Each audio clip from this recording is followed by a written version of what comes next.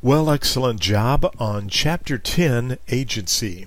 It's now time to do our end of the chapter review. And if you have your information printed out, your manual, you can go through and make some notes and highlight as we review what we just covered in Chapter 10. Now remember, anytime you enter into a real estate brokerage relationship, whether it is with a seller or with a buyer, you have now this agency that's been created, this word agency. And anytime you have an agency that's been created, you also have some certain obligations. We like to refer to these fiduciary obligations with an acronym called COLD, C-O-A-L-D. And we will just very quickly go through some of these words that are associated with the acronym. First of all, the C stands for care. You need to use due care as the agent for your principal when transacting any business for the principal. Example of care, as you can see in your notebook, might be gathering the listing information. If you are getting a listing, taking a listing, you want to make sure the room measurements are accurate. You want to make sure that the taxes are correct. You want to take good photos and lots of information where you as the agent need to use due care for the seller. Now the same principle can apply when you are a buyer's agent, because as a buyer's agent you have these same fiduciary obligations. So what's a good example as a buyer's agent? Well, you probably need to look and make sure that if your buyer finds a property they would like to purchase, that there are comparables in the area to make certain they are not paying too much money for that property. So you have to use due care as a real estate agent anytime you enter into an agency relationship. You also have what is called obedience to your client. You have to be obedient to them. If they ask you to hold an open house on weekends, you need to be obedient and hold their property open. If the buyer wants you to run certain comps and look at certain properties or check certain information, you have to be obedient. Now remember, you only have to be obedient to legal, which makes sense, but legal demands. There have been some times on the exam where you might see a question where the seller wants you to discriminate against someone, or don't sell to a person of this race. And remember, you do not have to be obedient to any kind of illegal or discriminatory activity. So you have to use due care, you have to be obedient, and you also have to account for important valuable documents, keys, any information that your client may provide or give you, whether they be tax papers, whether they be surveys or deeds. You need to account for those and make sure you keep those in your possession. You have to be loyal to your client. You will undoubtedly, as a real estate professional, have a situation where, let's just say you have a property listed and you know that the seller needs to sell the house quickly. They may be going through a divorce. They might be facing a foreclosure, a possible foreclosure. They perhaps could have purchased another home and the financial burden is very traumatic on them, and they share with you information that they want to sell that property quickly, get them an offer. You have to be loyal as their agent. You cannot give that information out to anyone else. So remember that. Loyalty is very important, and you have to be loyal to your client. Now that goes along with our next word, which is disclosure. Sometimes you will come in to information that it may be very tempting for you not to disclose to your client. Here's an example. You have an offer that comes in on one of your properties, and it's within $5,000 or $6,000 of the list price. Now, there's a buyer's agent involved who's representing a buyer, and they bring you this offer and they say to you, hey, I know this offer is $5,000 less than the list price. However, my buyer said they'll pay the full price, so don't lose this deal. Well, you take the contract over to your seller. The seller says, oh gosh, where do we sign? You know that this buyer's agent gave you information, which they shouldn't have given you, because now they're not being loyal to their client, are they? They've given you information, disclosed information to you, and they've breached their loyalty to their buyer as a buyer's agent, but they've told you they will pay the full price if they have to. And you now present this offer to your seller. They want to sign it, and you're saying, oh gosh, if I mention anything about making a counteroffer for the full price, this deal could fall apart. Well, you can't do that.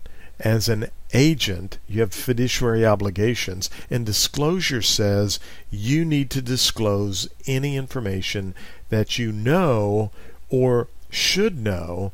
It must be disclosed to the principal.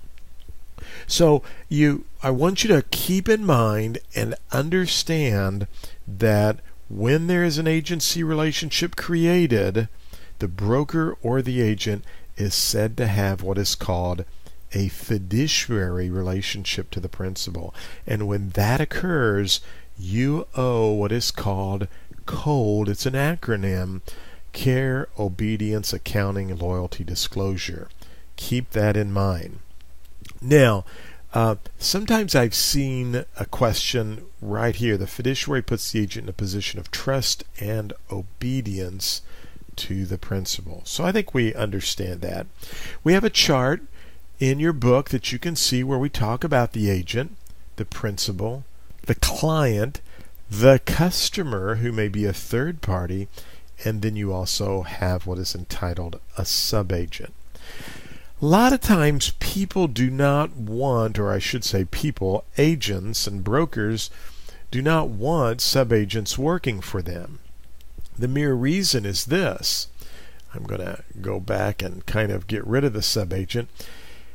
If I allowed a subagent to work for me as they would be a subagent underneath me, if they do anything wrong, I become liable for their mess up or their negligence.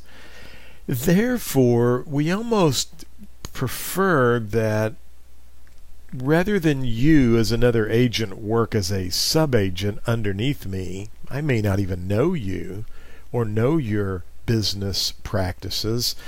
I would prefer that you just go out and enter into a buyer's agency agreement with your buyer, so that now you are representing your buyer, and if you make any mistakes or mess up, you are responsible to your buyer, and me and my agency and my seller or principal are not bound to you or any of your mess ups or negligence. So you can have subagencies. Some people still work as subagents, but I hope you understand now it can be a little bit dangerous, because if you allow someone to be a subagent, you are basically taking on liability for any types of errors or negligence that subagent could create. So that's why it's sometimes best to just let them go and work for the buyer on their own. Remember who the client, the customer, the principal, very important for the exam. And then we come down and we talk about some different types of agencies relationships.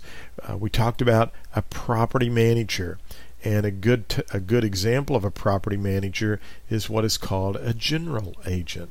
So you want to remember that.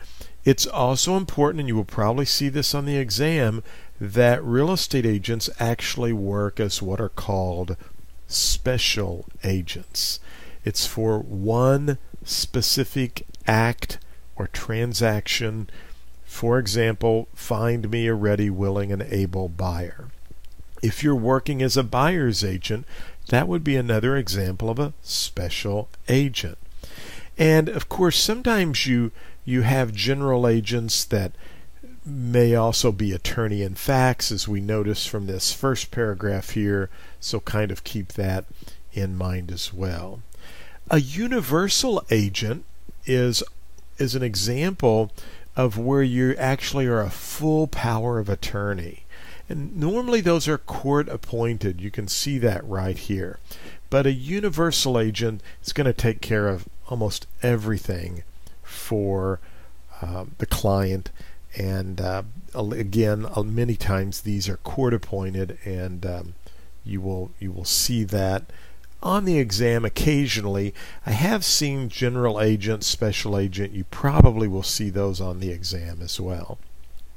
And then we talk about expressed agencies and implied agencies. An expressed agency, as you can see, is would be an example of a listing agreement or a buyer's agency agreement.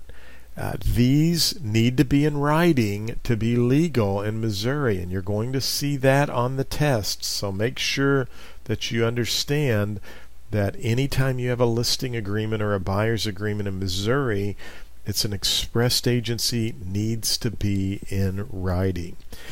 An implied agency, on the other hand, actually comes through really an accidental manner. In other words, I'm out showing a buyer property. I never enter into any kind of an agency relationship with them, but yet I'm telling them I'll take care of this. I'm pulling comparable properties. I'm giving them advice. I'm telling them how to negotiate. And I'm doing all of these things that appear as though I'm a buyer's agent, when in essence I never went through the paperwork to have a buyer's agency agreement. I never entered into that agreement with the buyer. And so now all of a sudden my actions indicate that I have become a buyer's agent. And so if the buyer felt like there was a problem down the road, they could maybe go to court and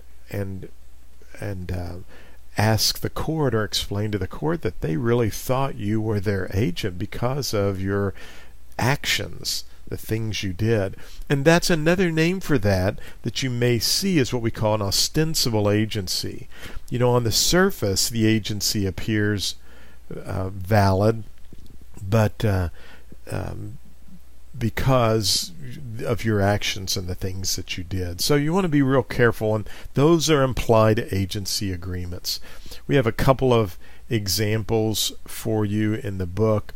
I would know, these. We've got the agency by ratification is important for you to know. It's also important for you to know what an estoppel is, and we have those in the flashcards as well.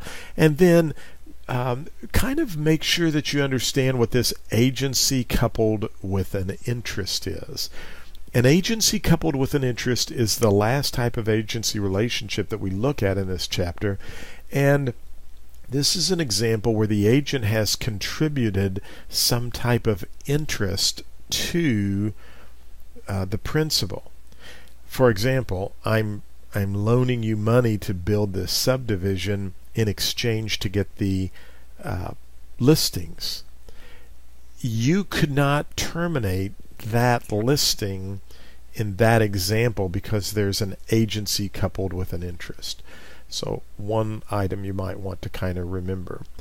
Now we go into, again, categorizing agency relationships. It's in your material about subagency. We've already talked about some of the situations and problems that could happen there.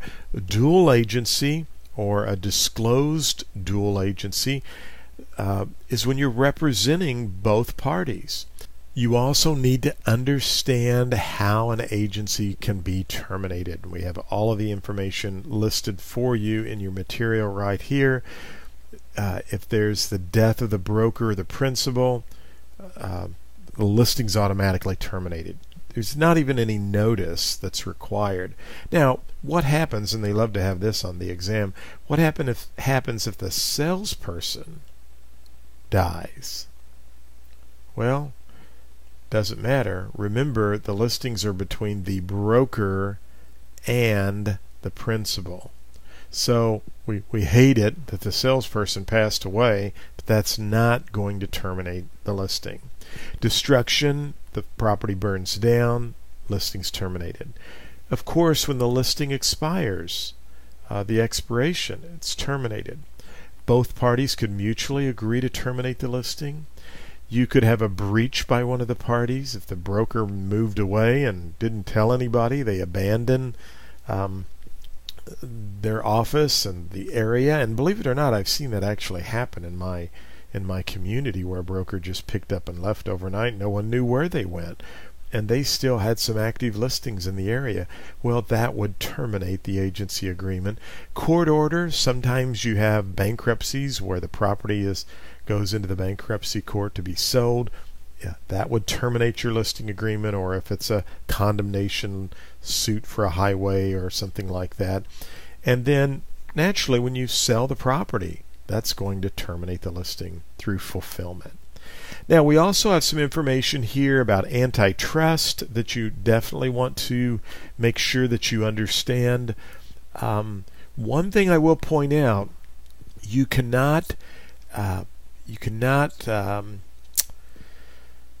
exclude brokers from specific market areas, or you cannot talk about that everyone charges this commission rate or this percentage.